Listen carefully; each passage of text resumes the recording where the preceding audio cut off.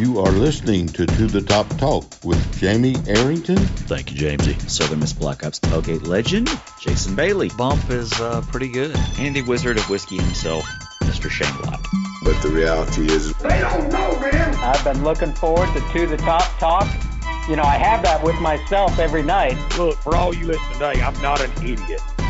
What's going on? What's happening? How you guys doing? Welcome to the Top Talk, here with your break from all of the high resource file propaganda to talk about the University of Southern Mississippi Golden Eagles.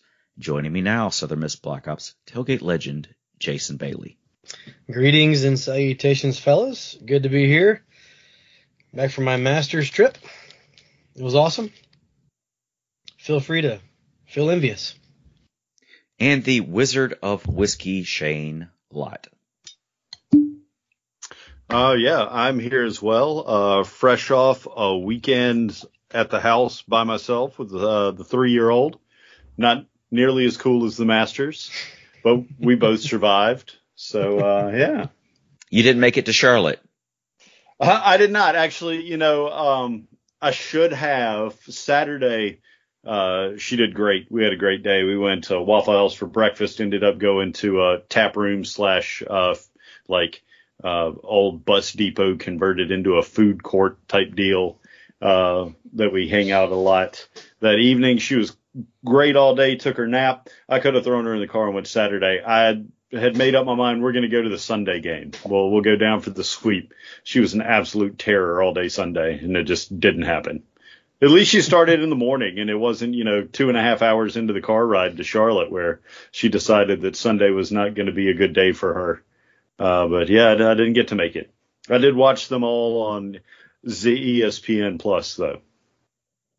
Good times. Good times. Jason, how was the Masters experience? The Masters experience was dream come true. I mean, it was my second time to go, but the guy I went with, Matt, it's his first time, so it was really a dream come true for him. Especially, we had these tickets. The guy agreed to let us have the Friday tickets after the 2019 Masters. So, we thought we were going in 2020, and that didn't work out. And then they moved it to November, and nobody was allowed to go. And then 2021, very few people could go. So yeah, we've been sitting on these tickets for quite a while. Didn't think that we were going to, Matt didn't think it was ever going to be in the cards for him to go. And we even had some hiccups along the way. But it was great. I was 15 feet from Tiger Woods one time. I did not see Scotty Scheffler hit a single shot. I think that might be the only person I didn't see actually swing a golf club. My legs are still sore. That place is hilly as all get out. Probably not the best place for Tiger. Of all courses, the Tiger can try to come back from a leg that might have needed amputation if you're anybody other than Tiger Woods, to come back and have to walk Augusta National. He might should have picked the Zurich or something where there's no hills at all. But the experience was great. Spent way too much money in the gift shop. Everybody that I bought stuff for, come get your stuff. And but it was great. And hit that Venmo. Cool. Yeah, hit that Venmo. How was your trip, Jameson? You've been gone for a while. Yeah, I was gone for a whole week. It was cool. Trying to think of the meaningful thing that happened. I went to the Pelicans Clippers game, and I ran into one of my old coworkers when I was with the Coyotes from 16 years ago. She's in player personnel for the Clippers, so that was cool. But I sat next to Trey Murphy's parents. Trey Murphy was the first round pick of the Pels. Last year he was at Virginia, but before that he played at Rice.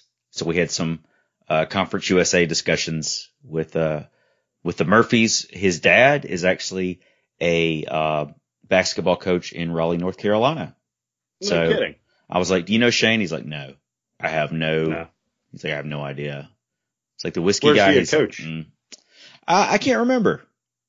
I can't remember where he coaches. So I pay attention to people in Vegas to begin with. So yeah, but it was cool. I had a good time out there. Had a great time out there for work.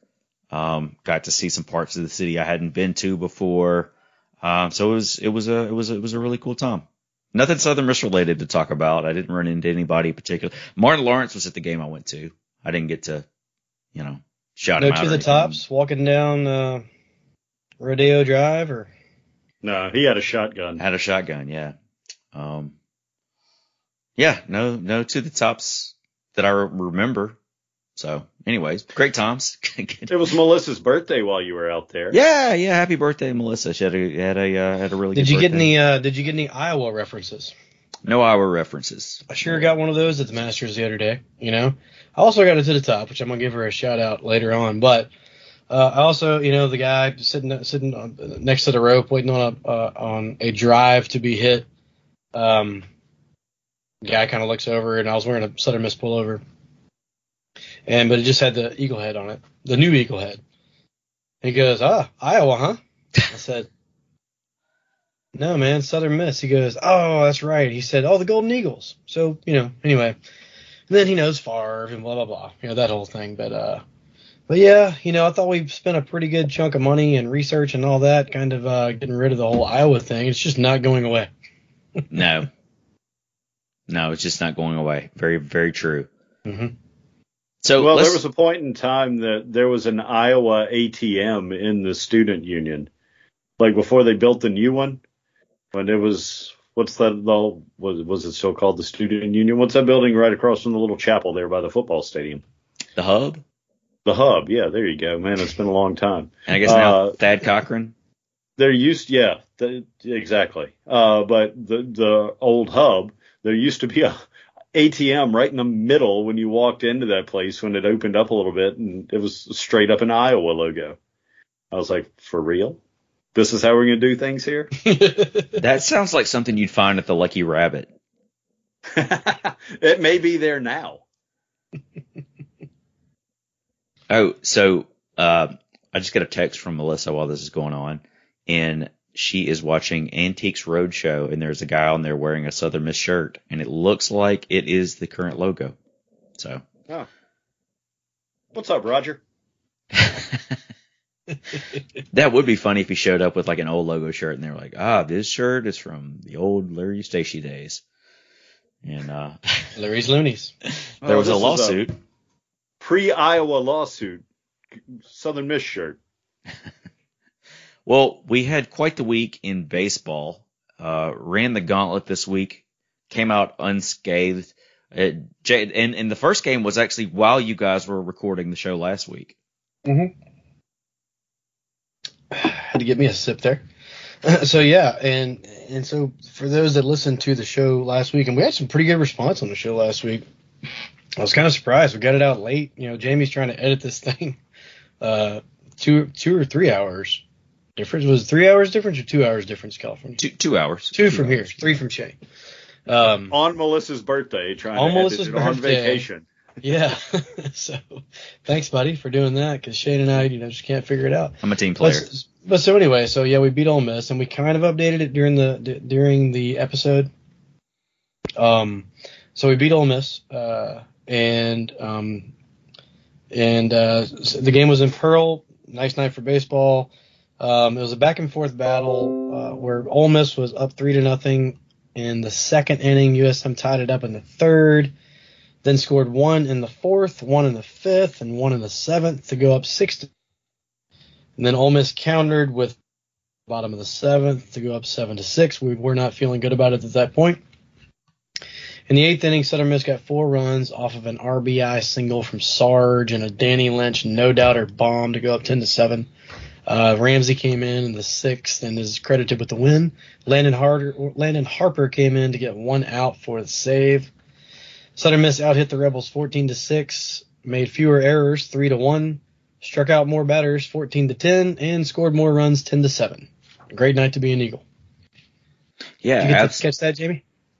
I kept up with it while it was going down.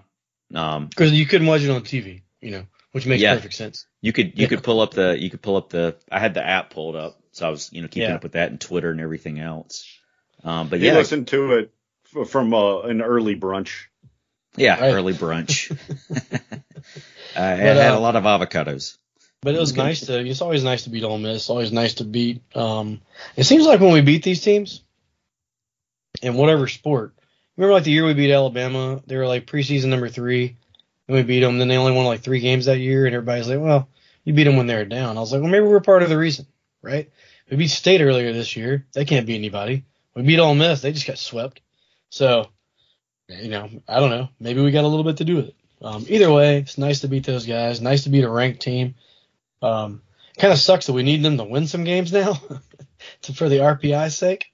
But anyway, I had a big smile on my face, and that led over into the weekend, which we took on the Charlotte 49ers. The Friday night game was a close game. We won that one 2-1. We actually got out hit 8 hits to 2 and still got it done. Dustin Dickerson, he had a huge stolen base in the 6th inning that was probably the difference in the game. They caught the Charlotte third baseman napping over there, and Sarge knocked him in. Wilkes went yard earlier in the game. That's how we got the 2 runs that we needed. Tanner Hall just absolutely shoved it. He went 7 innings pitched, 7 hits, 1 run, 2 walks, and 9 Ks on 102 pitches. And Rogers and Harper came in and closed it out. and talking about that play that Dickerson made, so he led off the inning with a walk. Then Ewing walked, and that's when nobody was on third base. I think Dickerson just got to second and looked over there and took off, right? He ends up scoring. So that turned out to be the difference in the game.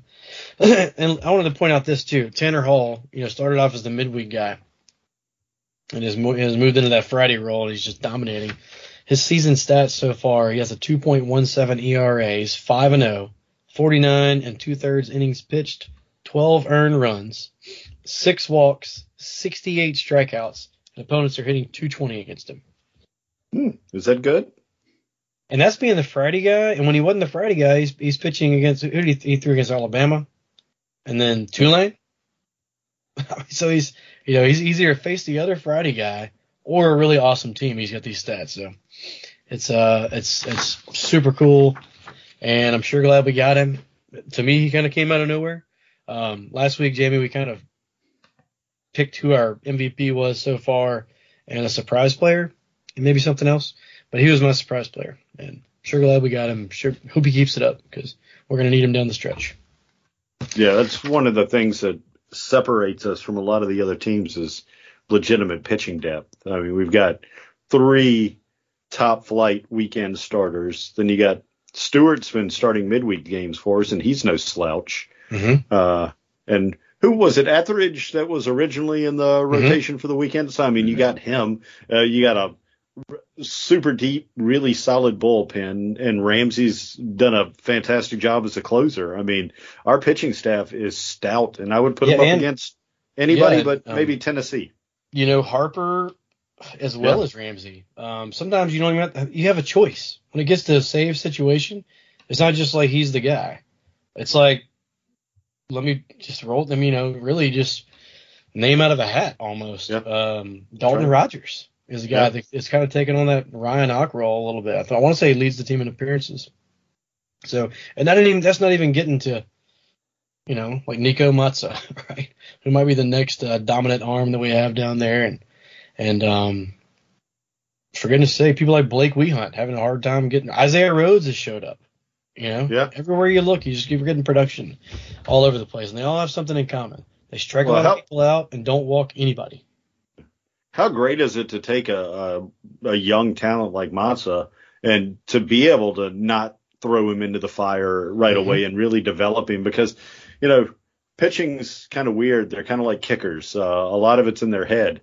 And you throw a kid that, is really good and has all the talent in the world in before he's ready, and you can destroy that confidence and really kind of mess up some unique talent. So to be able to let Oz, kind of work him slowly into things is really nice.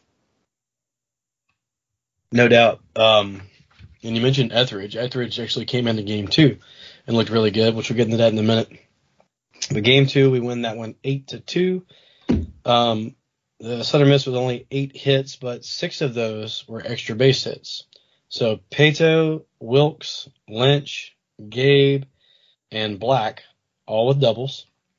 and Sarge hit his 9th dinger of the season. So if you're only going to get 8 hits, that's a good way to have 6 of them go down right there. Riggins with another solid outing. He goes 6 2/3, 5 hits, 2 runs, but 0 earned, 1 walk, and 7 Ks. And we mentioned Etheridge a minute ago. Etheridge came in and he shut it down after that, which I thought was kind of weird, bringing in Etheridge right after Riggins, because he's like the same guy, right? Basically, they both throw 88 to 92. They both throw a ton of strikes. They're both righties. But it worked out great. So he came in and he pitched the final 2 1/3 and was nearly perfect. He gave up 1 hit. He walked nobody and struck out 3 in 2 1/3 to close out the game. So that was really cool. Eagles looked great, and it was on to game 3. And I'm just going to refer to this game as the replay game, because Southern Miss got the shaft on at least like 3 replays that I can remember. Waldrop started the game, had a nice day, 6 innings pitched, 1 hit, 3 runs, only 1 earned, 2 walks, and 7 Ks. Had a no-no for a while. It was a super tight zone all day long. Best, Rhodes, Harper, and Ramsey finished it off for a game that went to 13 innings on the day. McGillis hit the go-ahead home run in the 13th, and Ramsey shut the door to complete the sweep. But the play of the day, to me, goes to Carson Paetow, because after a replay that McGillis – you remember McGillis it was in the 12th inning, where McGillis did a glove flip. With the glove, yeah. The guy was called out. Game's over. We're celebrating. Sarge is pumping his fist. And then you see the same umpire that just rung him up throw his hands up in the air. And we're like, oh, my God, another replay. Because there had already been – what were the other replays? There was one where Dickerson was said to be off the bag at second base, originally called out. And that I swear to God, that happens at least half the time. Just if you make them stay on the base, there's going to be just ankle breaks and ACL tears all the way around. He wasn't within 2 feet of the base when he caught the ball, though. Again, it was the replays that I saw. You're probably right. None of the replays that I saw, when they slowed it down, it was like this mushy, blurry thing. And I'm like, he's probably off, but he was called out. And so I feel like if he was called safe, I'd say, well, you can't, overturn that either. But that was the first one. What was the second one? I can tell you about the third one. The third one sucked, yeah. So this glove flip. The second one was fair foul ball down the right field line that looked like it kicked up chalk dust when it hit the ground. You're right. And then they kept pointing to this spot that was about 2 inches from the wall. And he was like, here's the spot here. And the guy runs down there. He goes, yeah, you're right. I'm going, well, the replay shows it very near the line. And, chalk may or may not have drawn. Either way, it wasn't that spot that they were pointing to. And that's the one, I think, is that the one that took like 10 minutes? It took quite a minute, yeah. It was none of them were short. Replay. Yeah, none of them were short at all. So, but, so, and I mentioned the Paetow play. But after that replay of McGillis going to first base, and we thought we won the game and it was overturned, it was bases loaded and a batter hit an absolute seed in the right center, and I thought it was over. And here comes Paetow, just absolutely out of nowhere, Superman to save the day right there in the 12th inning. And that led to the McGillis home run, and then Ramsey shutting them down 1-2-3 in the bottom of the 13th. But it was crazy. I don't know what you guys feel about replay. I say, I think it's part of the game. Like, and if you can't figure out, and I also don't think this slow mo should come into it. If you want to do a replay, go and, you know what, guys, you can look at this 3 more times. If you look at it 3 more times in fast motion, you still can't tell, just stick with the call, right? Give it, 45 seconds, a minute max? Or have a set plan for the conference. It's not one school has replay, one school doesn't have replay. I mean, I don't even understand that, how some people can have replay and some people can't within the same conference. Yeah, that is nuts. Yeah, so and this is what I tweeted this out. Some people agree. I don't know if anybody disagreed, but I just said I'm against replay. But if it's going to be a thing, it's got to be regulated somehow. Everything from plays which can be reviewed to time allotted to the equipment being used. Because the play at first base, after they went and looked at it for the longest time, and they finally overturned it, not a single one of them showed the base. Yeah. So they're just kind of assuming. They're making an assumption. Unless they have some replay that I'm not privy to. They're making an assumption that the guy's foot, touched the bag before the ball touched the glove. And as far as that goes, I mean, heck, in super slow motion, the ball could be hidden by the glove and still not be caught, right? So it's just too many assumptions that go on there. And then, like you said, Shane, I mean, who can do it? Why don't we do it? We have cameras everywhere. Southern Miss just choose not to do it. I thought it was a conference rule for the longest time. Obviously, that's not the case. So none of it makes sense. I wish they just let the umpires if you're going to be bad, you're just bad. After the game, we talk about how bad the umpires were. In this case, they went to the replay, and we're still talking about how bad they were. So I'm not sure if that makes a difference. I don't know. I'm glad we came out with the win. I'm glad Carson came through. It seems like everybody comes through. We have a team that it took me a while to figure out if we had a good team or not. I was like, we got really good pitching. I'm not sure if we're great at hitters. Like, we don't have a Wallner. We don't have I don't know. We have a good defense. I wouldn't say we got like the best defense in the world. We're not as it's not the fastest team we've ever had. No, it's you have all these things, but then it got me to thinking. Be careful. Yeah, no doubt. Well, think back to you remember the team that we had? We had the number 3 recruiting class in the country, right? And I don't even think we went to a regional that year. I think and not to point any guys out, but sometimes when you get that much, I don't know, ego, talent, moxie, whatever in the same room, I don't know if the cohesion ever happens or if there's any gelling that goes on, but like when I look at I don't see any look at me guys out on Southern Miss's team. I do see a look at us team, right? You got guys like Charlie Fisher. He was one of our best players last year. Hit like 330. We led the team in hitting for probably 3/4 of the year. He's not getting any ABs. We just keep reeling off these W's. We got Carson Paetow that's humbled at the fact that he led off in front of like when Gabe Montenegro was out for that game, and then when he came back, Carson's still hitting in the leadoff spot. And after the game, during the interviews, he's just bashfully talking about it because he's like, this is I'm just trying to do Gabe. He's our leadoff guy, and I'm just trying to do the best I can. And I just you throw words around like chemistry and culture and family. I mean, it really is something to it, right? It's kind of like what Coach Hall seems to be trying to build with the football team, and Coach Berry's done it. So, I mean, give it up to 40. He just tied Corky for the all-time lead, and he's a handful of games away from being the all-time leader. 10. He even got a little choked up when he was talking about that, when he was asked about, tying Corky. So, yeah, man, we have a program here at Southern Miss. It's not just a good team. It's not just a fluke year. It's a program that's going to be around for a while, and we're kind of seeing it, right in front of our eyes. So it's cool. Yeah, Corky and Scott are at 458 wins, and Hill Denson is at 468. So here in 3-ish weeks or so, Scott Berry could be the winningest all-time coach in Southern Miss history. Well deserved. Yeah, well deserved.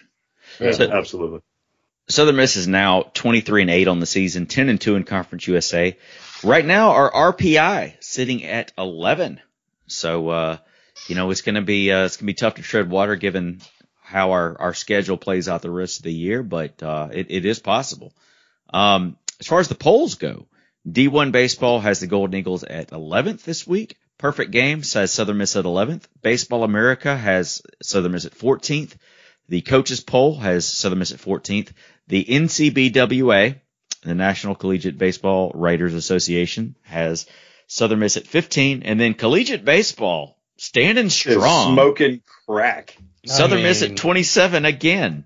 So, yeah, I don't know what's going on there. But Yeah, I'd hate to see what happened if we only won 2 of 3.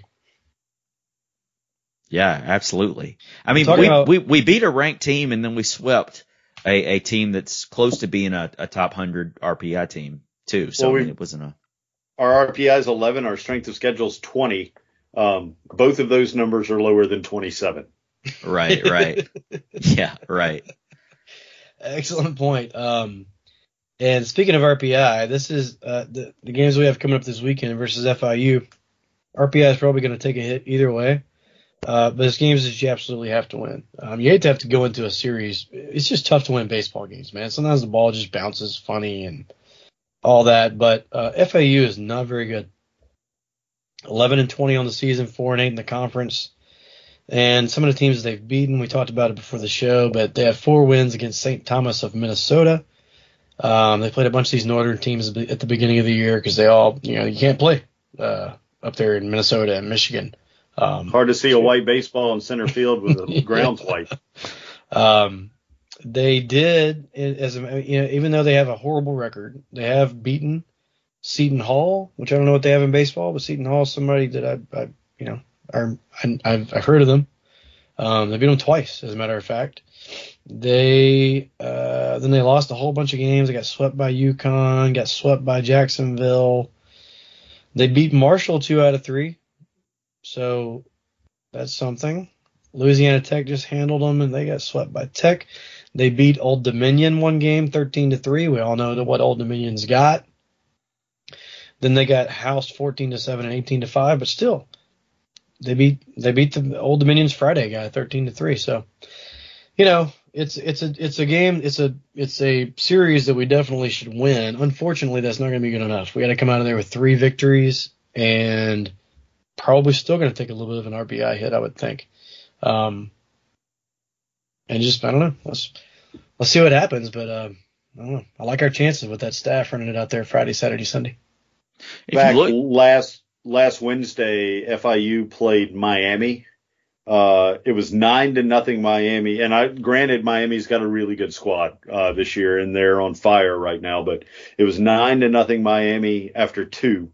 They scored 8 in the second inning, and it was 15-0 after 4. That's wild. If you look back, it's amazing that we've had the consistency that we've had. So since we got swept by Dallas Baptist, the Golden Eagles are 13-2. So we've had we're currently on a 5-game winning streak. Before that last loss to Louisiana Tech, we had a 5-game winning streak. And then prior to the loss versus FAU, we had a 3-game winning streak. So I mean, we've been able to string some wins together. Hopefully we can keep that going for a bit now, but it is baseball. It's that's part of it. Our next game is going to be tomorrow night. That's Tuesday, April the 12th against Southeastern Louisiana. That game is at 6 p.m. at Pete Taylor Park. And then this is Easter weekend. So the games are going to be Thursday through Saturday. So Thursday, April the 14th, first game against FIU down in Southern Florida. So we've got Thursday, Friday, Saturday games as opposed to the normal Friday, Saturday, Sunday games. And then next Tuesday, we will take on the Tulane Green Wave, April the 19th, 6:30 p.m. down in New Orleans, Louisiana. This is going to be cutting into next week's show, but why not? Then we'll be back at Pete Taylor Park next Wednesday, 4:20, for all you folks out there in the Roost. Are we playing the Mean Green? We're playing. we're playing. We're playing University of New Orleans, and that is 6 p.m. April the 20th at Pete Taylor Park. So there you have the baseball schedule for the next week and some change. All right, basketball. Just touching on basketball really quick. We have a couple of additions from the portal. The first one is Austin Crawley, a 6'5", 195-pound guard from Ole Miss. He's originally from West Point, Mississippi. And then Neftali Alvarez, a 6'2", 165-pound guard from Mercer. Before that, he attended Fairfield.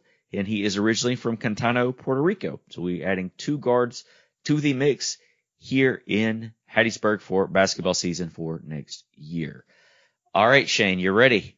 You ready to run the gauntlet here? Oh, yeah, let me stretch. Stretch your tongue muscle. Yeah, I mean, it was a good week for Southern Miss athletics. Absolutely. So always fun to talk about. Not only did the baseball team have a good weekend in Charlotte, but the Lady Eagles picked up their first Conference USA Series win on the diamond in Charlotte as well. Those games were actually also on ESPN Plus this weekend. So I finished up the softball game on Sunday, jumping back and forth between softball and baseball, because that was the rubber match for that series, and saw what I'll talk about in a little while, just Destiny Brown make an absolutely ridiculous catch to save the game on Sunday. But we'll talk about the first 2 games first, and then we'll get into all that. Back last Wednesday, April the 6th, the Lady Eagles' good week started with a 3-0 win over the Bulldogs of Mississippi State in Hattiesburg. That was the first win over the Bulldogs since 2011 for the Lady Eagles. First win in Hattiesburg since 2004. So always nice to get a win over a welfare recipients conference school, especially when they don't carry their weight and let Bama make them a bunch of money. Mo Linestock threw a complete game shutout, struck out 6, her second complete game win over an SEC team this season. Tata Davis had a 2-run home run in the first inning, and Lorna Argan scored on a Bulldog throwing error in the 6th to round out the offensive production for Southern Miss, but that was all they needed. Going on to Charlotte this weekend, ladies won the first and the third games at Charlotte, like I said, to take their first Conference USA Road Series. Friday, April the 8th, the Eagles won 5-4. The Eagles jumped out to a 5-0 lead in the first and held off a late push from Charlotte. Tata Davis and Maria Smith both had home runs to account for all of the Eagles scoring. Destiny Brown with a stolen base to move to 27 in the season and 108 in her career. And surprise, surprise, Mo Linestock in the circle with the win. Saturday, the Lady Eagles did not have as good a luck. They fell 1-9 in 5 innings. Charlotte scored 8 runs in the 4th to really put the Lady Eagles on ice. Destiny Brown scored that 1 run on a wild pitch in the 1st. Sunday was the rubber match. Eagles clinched the series with another 5-4 win. Eagles scored 2 in the 2nd and 3 in the 3rd. Mo Linestock pitched her 18th complete game of the season to improve to 15-6. Jana Lee hit a 3-run home run in the 3rd. And like I said earlier, Destiny Brown, for the people that were lucky enough to be watching that game, because I haven't seen a clip of it put out there, just ridiculous catch in center field, slams into the center field wall in the process of making the catch, shakes herself up, holds on to the ball, and would have been an extra base hit had she not made that catch. Charlotte would have gone on with what happened after that to win the game, because it came down and was a nail biter. But so Destiny Brown, not only good with the bat, good on the base paths, but her defense is absolutely incredible too. She can fly out there. Next up for the Lady Eagles versus UTEP in Hattiesburg, Thursday the 14th through Saturday the 16th on that adjusted Easter schedule.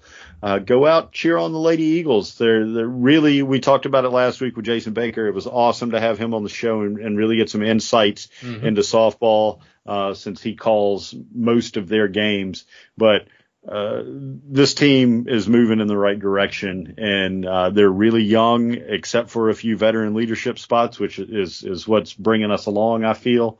Be patient with this Lady Eagles. They're going to be better next year. I think you'll see a world of difference when they've got a season under their belt. Track was in action Saturday, April the 9th. The Eagles were at the Joe May Invitational in Baton Rouge, Louisiana. 4 Golden Eagles won their events, including the GOAT, Corvell Todd, won the high jump with a 2.22 meter jump. Jason, you want to do that math on us real quick? What's 2.22 meters in feet? A lot. I'll take that I'll take that as a no. That's a new meet record. Sandra Spott won the 800 meter and also set a new school record with a time of 2 minutes, 7.72 seconds. That's moving. I ran the 800 meter in high school, and not that I'm some physical specimen of an athlete, but never even dreamed of being able to cross the finish line in 2 minutes and 7 seconds. She's a human gazelle. That's crazy. Smila Kolbe finished second in that event. Her 2 minute 8 second, it's 8.13 second, is good for her third all time for USM. So the third all time was good enough for second. That's how much Sandra was moving in that race. Carlin Beal won the 3,000 meter dash, which should you be able to call a 3,000 meter race a dash? But the article said 3,000 meter dash, so I stuck with it. Were they dashing? I guess, because Carlin Beal won it with a time of 10 minutes, 15.3 seconds. Rebecca Decay finished second with a time of 10 minutes, 18 seconds. Oliwia Wozniak won the 1,500 meter in her first time running the event, set a meet record with a time of 4 minutes, 36.7 seconds, breaking the meet record by 4 seconds. Joe Wager. Is that MEET? No, it's the MEAT record. They since they were in the Red Stick, they stopped by a gas station and got some Boudin balls. She polished off 3 dozen of them without breaking a sweat, setting a new meet record. Joe Wager placed third in the discus with a throw of 48.52 meters. Markasha Myers placed second in the triple jump with a jump of 12.57 meters. And that rounded out podium action for the Eagles down in Baton Rouge. Read a little bit of the interview with the coach John there on Southern Miss's website to get this information. He was disappointed that the Eagles came out kind of flat after a really good performance at home in Hattiesburg last weekend. So he's hoping that now that he knows some things that they can work on, they'll get back to Hattiesburg, work on it, be at the War Eagle Invitational Friday the 15th, Saturday the 16th in Auburn, Alabama, and try to get some of that cleaned up. Beach volleyball was also in action. Beach volleyball has been on kind of a little hot streak here lately. That brutal gauntlet road trip that they did out to California where they played a bunch of top 15 teams seems to have battle hardened the Lady Eagles. They hosted the Southern Miss Beach Invitational 2. That's Friday the 8th and Saturday the 9th. On Friday, the 8th, they got a win versus Louisiana Monroe 3-2. That was an 8:30 a.m. match on a windy day in the Berg. Chilly, windy, 8:30 a.m. Sounds like a great time to play some beach volleyball. I don't know about you guys, but Lady Eagles came out victorious. Fifth pair of Valeria Siakidu Papikayaku. I think I'm getting better at that. We'll see. And Kai Norman dropped the first set 24-26, bounced back 21-19, 15-9 to get the win. Second pair of Vanessa Hernikova and Kelly Garraway won 21-16, 21-15. And the first pair of Breely Favre and Alexandra Chudzik won 21-15, 21-16 to seal the win. Lady Eagles later on that afternoon got a 4-1 win versus Central Arkansas. Golden Eagles won the second through fifth pairs. Hernikova and Garraway won 21-11, 25-23. The third pair of Taylor Pierce, Olivia Hepworth, 21-14, 21-17. Fourth pair of Haley Fallon and Reagan Sandlin, 21-18. Dropped the middle set 14-21, came back 18-16 to get the win. And Siakidu and Norman in the fifth spot got a 21-18, 21-19 win. Lady Eagles kept that hot streak rolling on Saturday, the 9th versus Spring Hill with a 4-1 win. The first pair of Favre Chudzik dropped the first set 19-21, bounced back 23-21, 15-13. Second pair, Garraway Hernikova 21-15, dropped the middle set 20-22, bounced back 15-12. Pierce Hepworth dropped their first set 19-21 and then took the following two 21-10, 15-11. That was Hepworth's 42nd career victory. She is the Southern Miss all-time leader in individual set victories. The fifth pairing of Siakidu and Norman won versus Spring Hill 21-12, 21-15. Tulane halted the Golden Eagles momentum, losing 3-2. That was the second loss to Tulane, 3-2 this season. Previous was at the LSU Beach Bash a few weeks ago. Tulane is sitting at 21st in the AVCA polls, though, so not a bad squad. The first pair of Favre-Chudzik did win theirs, 21-18, 24-22, and the fourth pair of Sandlin-Falon won 28-26. Dropped 15-21 and then back to seal the victory with a 15-9. The exhibition pair of Kaylee Beck and Melanie Miller also won their matches, won 21-19, dropped 13-21, and bounced back with a 17-15 win. The final home matches for three seniors were Saturday. Breely Favre, Olivia Hepworth, and Melanie Miller are all done playing on the sand in Hattiesburg. Next up for the beach volleyball team at the Arizona Invitational, Friday the 15th and Saturday the 16th. Friday the 15th, they're at Arizona at 1 o'clock. Number 17 Arizona, at 1 o'clock. Then number 16 Long Beach State at 4. And then Saturday, they turn around and play Stephen F. Austin at noon and Cal State Bakerfield at 2. Men's tennis was supposed to be in action Sunday the 10th versus UNO, but that was postponed. Men's tennis, next up is the Conference USA Championships, Norfolk, Virginia, 422 through 424. So we've got a week off before they head up a little northeast of me to play in the Conference USA Championships. Men's tennis, after a few wins here recently, sit at 9-8 and 0-3 in Conference USA play. Women's tennis did get their Sunday matches in. Sunday the 10th got a 4-0 win at Alabama State. The doubles pairs of Suhana Das and Clara Tartavel, along with Ibru Zainab Yazgan and Alyssa Richter, both had 6-2 wins to secure the doubles point. In singles play, Monique Burton won 7-5, 6-0. Suhana Das won 6-3, 6-0. Clara Tartavel won 6-4, 6-love before Chad starts complaining. 6-love for the love of God. Yazgan and Medic were both up when the victory was secured and play was halted. Next up for the Lady Eagles, who currently sit at 13-3 and 2-1, is at UNO, University of New Orleans, Wednesday the 13th. Those are the final matches before the ladies play in the Conference USA Championships, Thursday the 21st through Sunday the 24th in Murfreesboro, Tennessee. Women's golf was in action, finished tied third out of 10 at the Jan Weaver Invitational at the Miller Golf Course in Murray, Kentucky, hosted by Murray State University. Started the final day in 9th before making a big run to gain 6 spots. The event was shortened to 36 holes after winter weather on Friday.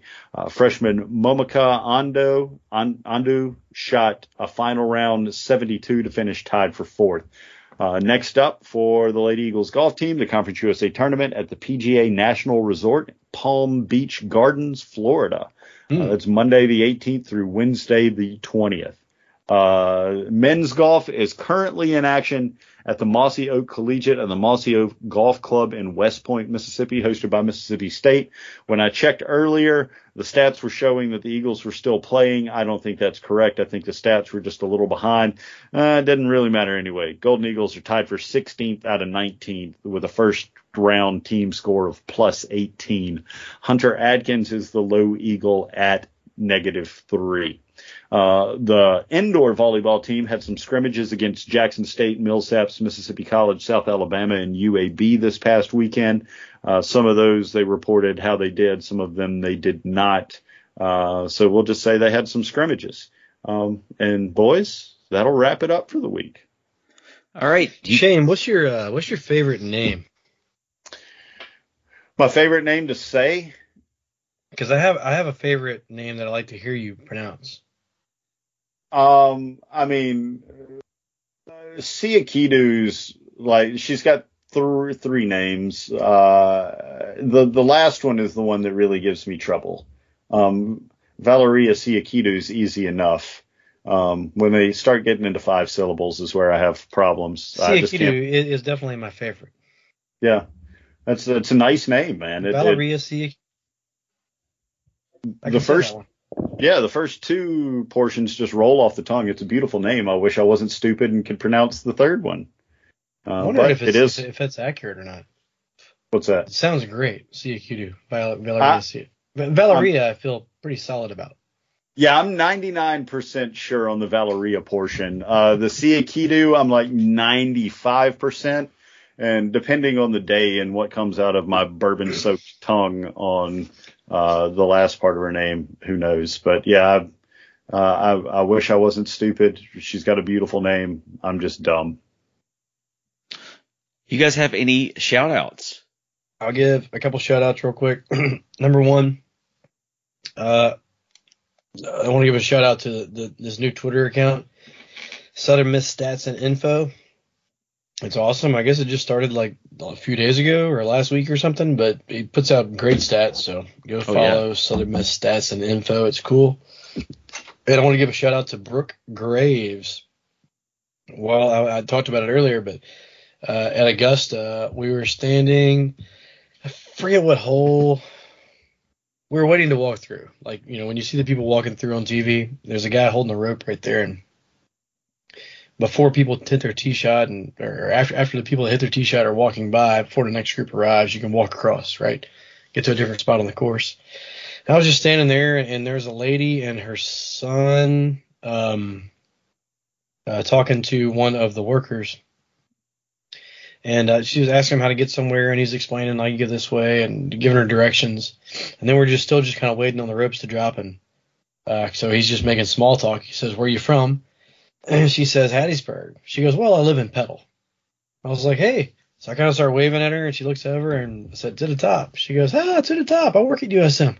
So it was a cool moment, and so I wanted to give her a shout out.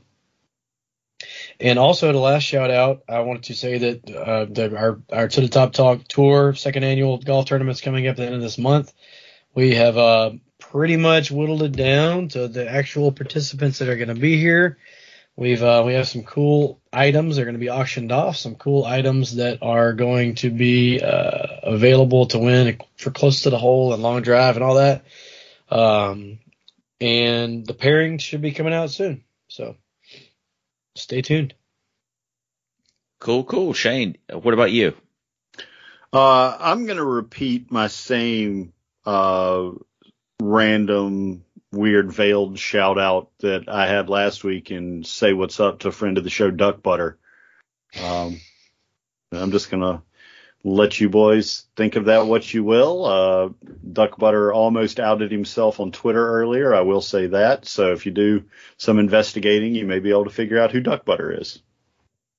It's a great name. It is a great name. I like it. Rolls off the tongue like duck butter. Butter. Okay. All right. Well, do you want to talk about what you got going on in the world of whiskey? Yeah. Yeah. I had 3 kind of special bottles tonight to, it was a good week in Golden Eagle Athletics. We'll celebrate it with some Golden Eagle, or some good whiskey, not some Golden Eagle whiskey. I wouldn't imagine that Golden Eagle whiskey would taste very good. It's got real bits of Golden Eagle in it, so you know it's real. But went with the first 3 releases from the Wild Turkey Masters Keep series this evening. It's a special release that Wild Turkey puts out once a year. It's usually advanced aged whiskey, something that master distiller Eddie Russell thinks is special and is worth highlighting. So the first release in that series, it was back in 2014 or 2015 when this one came out, is a 17-year-old Wild Turkey. Some of the Wild Turkey that gets up there in age starts to lose proof. I could go into a whole TED talk about this, but they had to bump up their barrel entry proof a couple of times in the early 2000s because they were having issues. Their flagship product is a 101 proof Wild Turkey.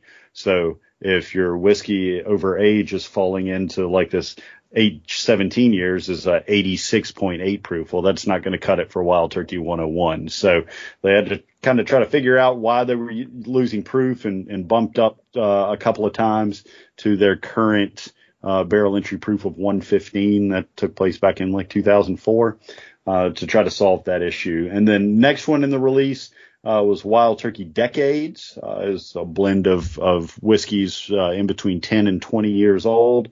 And then the final one that I'm drinking tonight, there's been 6 releases in this series. So next week I may drink the other 3. We'll see how the week goes. But Wild Turkey Revival is Wild Turkey bourbon whiskey finished in Oloroso sherry casks. It's really good. It's a little desserty bourbon. That sherry barrel brings out some of those sweet sherry aspects. Blends it with the whiskey. So really tasty stuff. But those Oloroso sherry casks are pretty sought after for whiskey finishing for what they do to it. So 3 special turkey pours that I'm pretty fond of. Sherry ass. Yeah.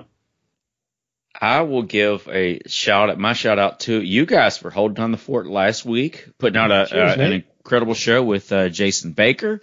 The listens went like way up, so I don't know if it's just me being out or what happened there, but and I think we even put it out a little later, and you guys got a lot of listens, so I don't know if I should take that personally or just see what happens this week or what. Well, clearly the more Jasons that are on the show, the better. The Jason quota pretty high, yeah. So there were a few times where I said Jason, and I was like, well, shit, there's 2 of them tonight. That's not going to work. Let me get a little bit more specific on who I'm talking to. But man, he was fantastic. Just the insight that guy has, and just a front row seat to everything, really. And he's just good. You know, I can't believe he would want to come on our show after he's like in the professional world all the time, and then he's like, "What the hell are we doing here?" But he was awesome. Stuck it out to the end, and acted like he had fun. So he might have. Yeah, no, we should probably do a better job of having Baker just roll around every once in a while to give us the updates and things that he knows about, because he's always fun to talk to. I wonder, because like with these ESPN broadcasts, I mean, he probably goes to like production meetings, and we just get on before, and Shane and I are just like whiskeying it up. We're like, "What do you got? What do you got? All right, let's roll." It's got to be a little less professional than what he's used to. Yeah, no kidding. It's even a little worse than that, because it was like, who's running this thing tonight? Jamie's out of town. Are you doing it? Oh, yeah. We got ready to go. And Shane was like, well, let's start. And I said, all right. I wouldn't. Nothing. I mean, like, I wouldn't put us down that bad. Like, the tier is like, okay, is Jason Baker, ESPN Plus, then us, then Western Kentucky's Facebook broadcast. That's like the tiers, the downward slant of broadcasting professionalism. So, yeah, I mean, look, we're just some bloggers trying to make nothing, because we do this for free, basically. Fanboy journalism. Eagles, but, yeah, we're just a few bloggers out here trying to spread the good word of Golden Eagleness. Maybe drop a story here every so often.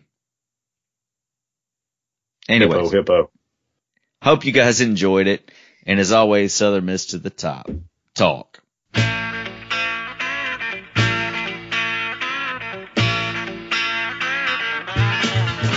I could play for Alabama, USC, or Notre Dame. You have lots of things to offer, but Southern Mississippi puts you all to shame. I was born here in Hattiesburg, never ventured far away. When it comes to playing football, here in Eagle Heaven is where I'm gonna stay. I could play for North Carolina, Ohio State, or LSU. You play a good game of football, but Southern Mississippi is a whole lot better than you.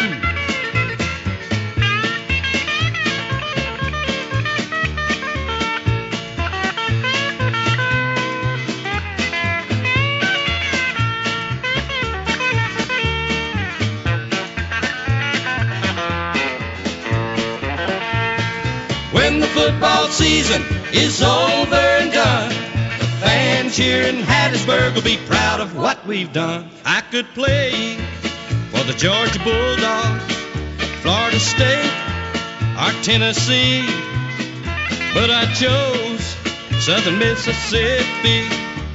And right here at home is where I'll always be. I could play for Alabama, USC, or Notre Dame.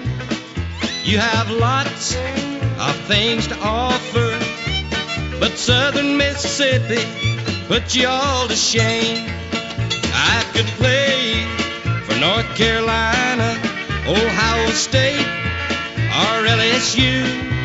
You play a good game of football, but Southern Mississippi is a whole lot better than you.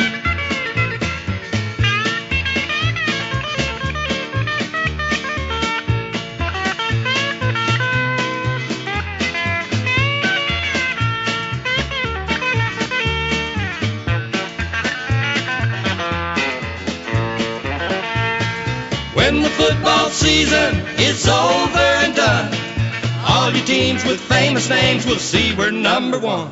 Ask Mississippi State. Ask Mississippi State. Call Katie Case Bailey with Dunbar Real Estate for all of your real estate needs. Katie Case Bailey, Realtor Extraordinaire. Something to show, something to list, something to sell. Call today at 601-408-9980.